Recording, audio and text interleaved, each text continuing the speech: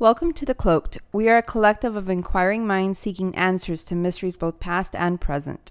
Join us on our journey to discover that which remains hidden. And now, on with the show.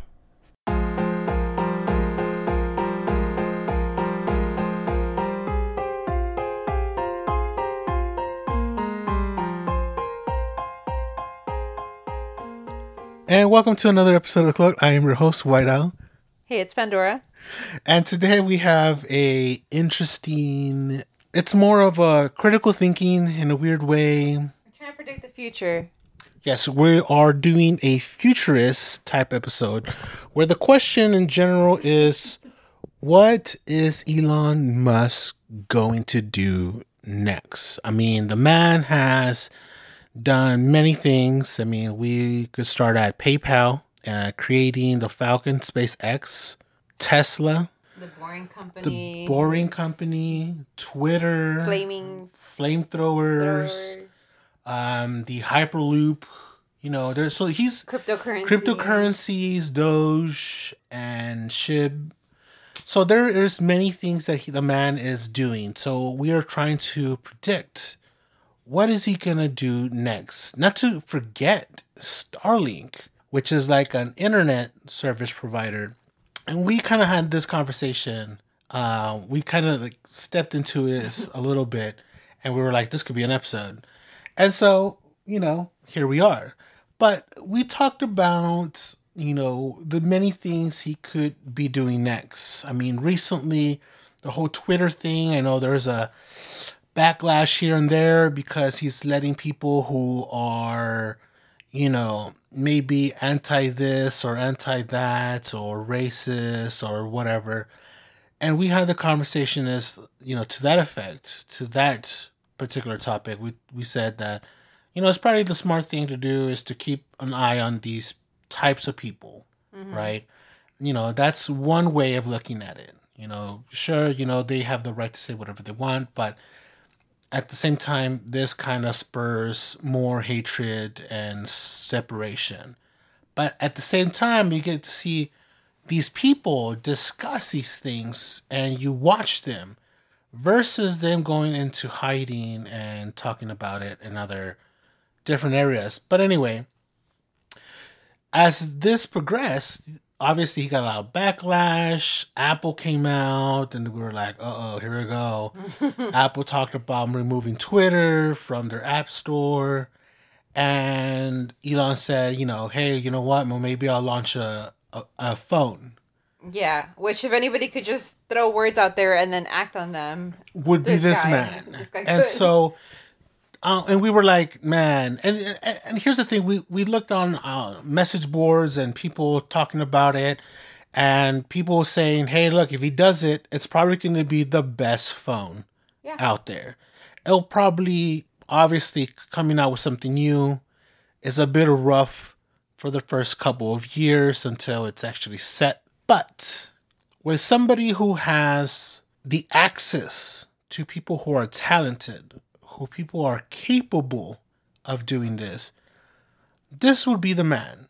Now, a lot of people, don't like him. Obviously, a lot of people, because of the things he had said, left Twitter, which I thought, in my opinion, him talking about working these crazy hours was more of a tact of removing the people who weren't going to be as hardworking. Also sets the bar a little, but at the same time, you get to remove people who think they deserve stuff and are not there to work hard and move the company forward. Not just that, but can I just say, anytime you have a merger or an acquisition or something, I mean, it's almost kind of expected that there will be layoffs. To clean house. It's not like, right, wow, he's the first guy to do this. No, you know what I mean? It's been done before. Yeah, right. I would have been more surprised if it didn't happen. But It's just it's Elon doing it. So, right. It's easier to villainize. But here's it's easy. It's very easy to villainize. And here's the thing. I looked at the numbers and I was like, yeah, it makes sense why Twitter was bleeding money. Investors weren't happy. They weren't being truthful. They weren't about being their truthful. numbers with all the bots and stuff like that. Like there's more bots than there's people in Twitter.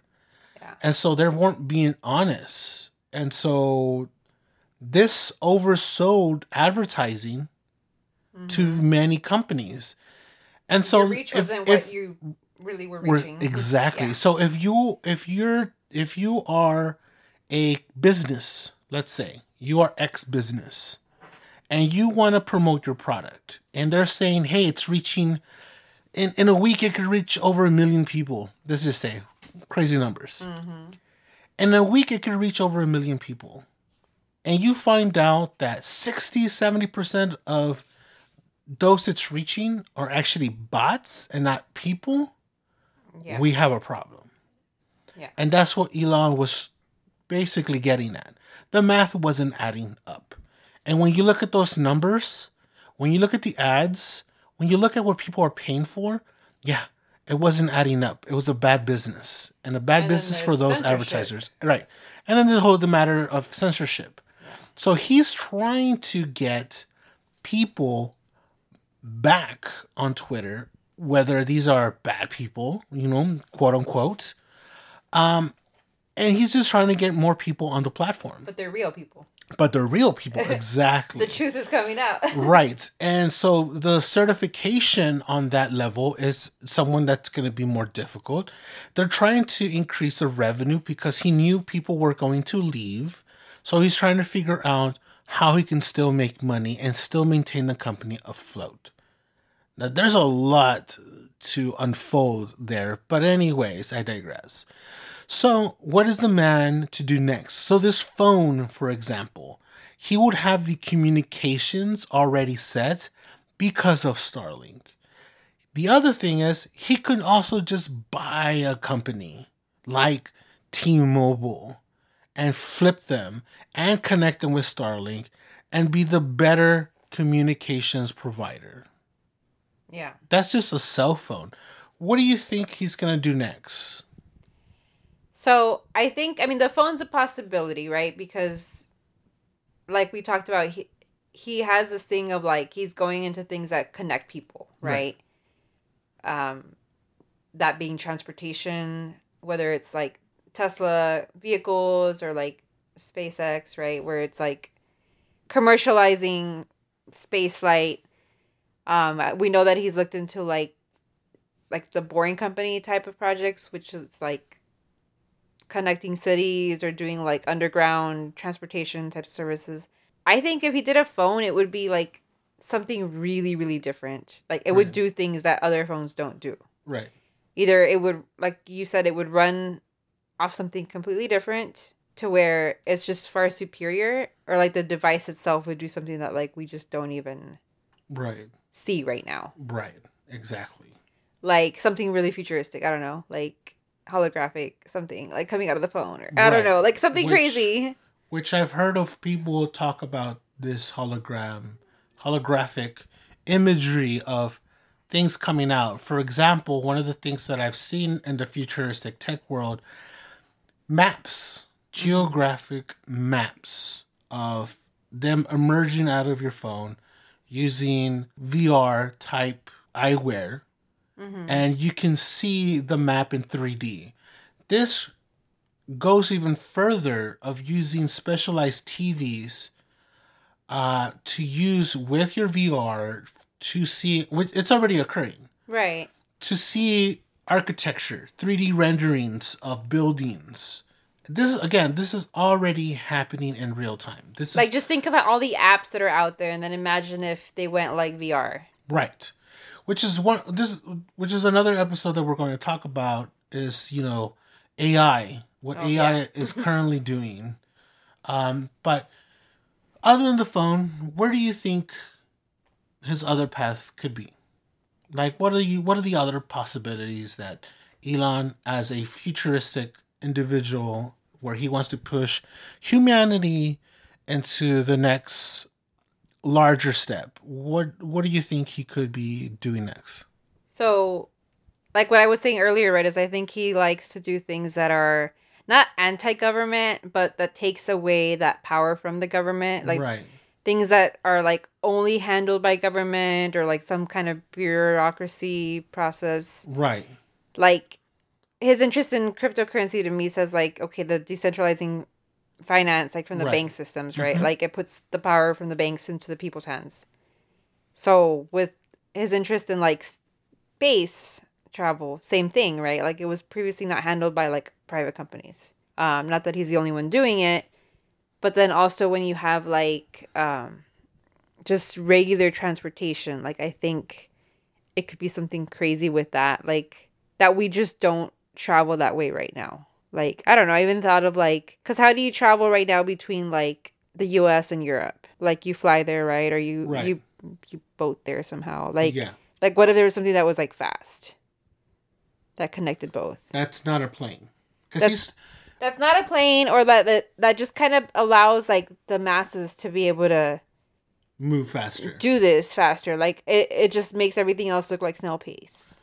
Because we've talked about planes, and that's something that he's mentioned before in several other podcasts and interviews, that there's too much of a logistical issue. And he's right.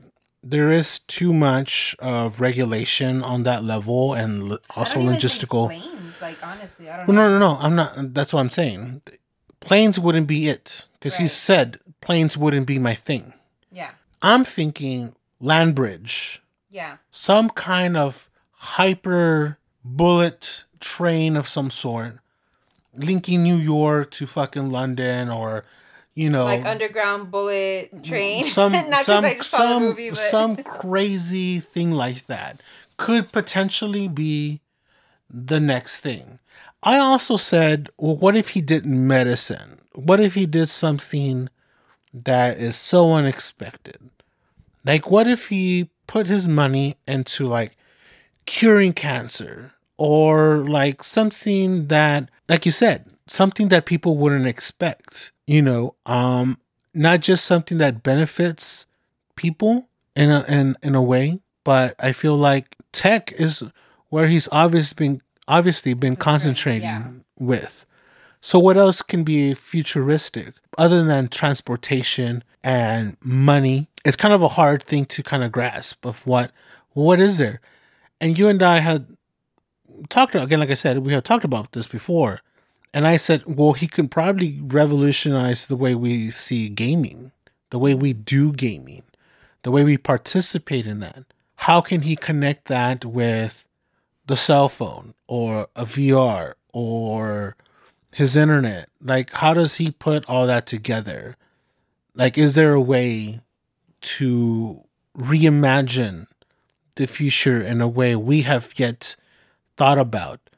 Does this gaming video phone device also participate in the transcending of, space travel, where somebody goes and space travels, records it in a VR format, and then you get to experience that very same. That's what I thought too, like sort of like virtual reality, like tourism, right? Like, which is already kind of happening. It's just not like innovative, but I feel like if anybody would bring it to the masses and just have it be like an everyday kind of thing that people can experience, that might be one thing. Because during COVID, concerts did that. Mm-hmm. Games did that. Like NBA did that, where you can put your VR and you're a spectator on on the court. Well, not just that, but I mean, there's talks of that happening in the workplace too, right? Right. Like meetings. But like not just like Zoom, but like you go to work in a virtual reality. The metaverse. So you could do remote work, but it wouldn't be quite the same as remote work, because you'd be like kind of there. Right. Yeah, there is definitely a lot to look at, especially since there's a lot to look at because the possibilities are endless. I mean, you never know what he's going to do next. And so I think that kind of, expectation is literally anywhere, because we don't know what the man's thinking. We don't know where he could be or could be headed, or what he could have already been doing. Because the way I see the way he works is very chess-like, making moves ahead of time, planning things ahead of time for when the execution needs to be had, it's already kind of been set. Even though he's very trial by error. So a lot of the things that he does have some kind of error or fault, but he continues and learns from that, and he, it appears to be that's the mantra, right? Of you make a mistake, it doesn't work out. Okay, well then you fix it, you figure it out, and then you move forward and you continue. And that happens again, and if something different, you figure out a solution, and then you move forward. Constantly learning, but I mean, moving forward nonetheless. Yes. That makes me think because you mentioned you kind of does seem like a chess play, right? Everything is you see it happening now, but it started.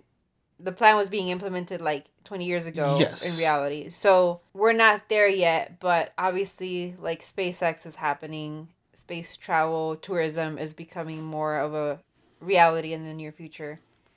Now we're talking Mars. Right. Well, what do you need in Mars? Would you just visit? What are you going to do in Mars? You know what I mean? Right. Is it potentially to live there? Mm-hmm. To visit? That makes me think that you would need to focus on how we obtain our resources. Right. So advancements in agriculture. Right. Mm-hmm. That could be a thing. Or fixing your air or your water. The things that we need at the most basic human level, but revolutionizing how we can use it or clean it up or all that, because it also goes along with climate change. Right. Right. And if you're thinking big global future thoughts, that's going to be a problem. Right. That's going to need a solution. Also, how homes are built.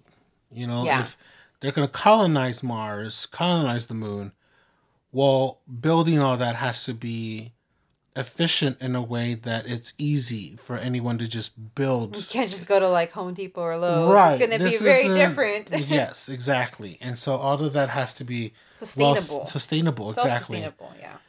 And so, there is a lot to think about, and you need a lot of hands to look at the different possibility of mistakes and errors and things you're not seeing. And that could definitely be something for the future. I think it's just one of those things that we're just going to have to sit and wait and see what the man does next. Right? Yeah. He'll probably tweet about it. Yeah, I'm sure he'll tweet about it. Well, hopefully you guys enjoyed this episode. Tell us what you think. Hit us up in the comments and let us know what you think Elon Musk could do next. Later, guys.